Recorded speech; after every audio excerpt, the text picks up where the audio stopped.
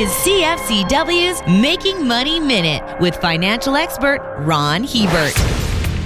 How much money do central bankers have to print before it leads to runaway inflation? The answer is a lot.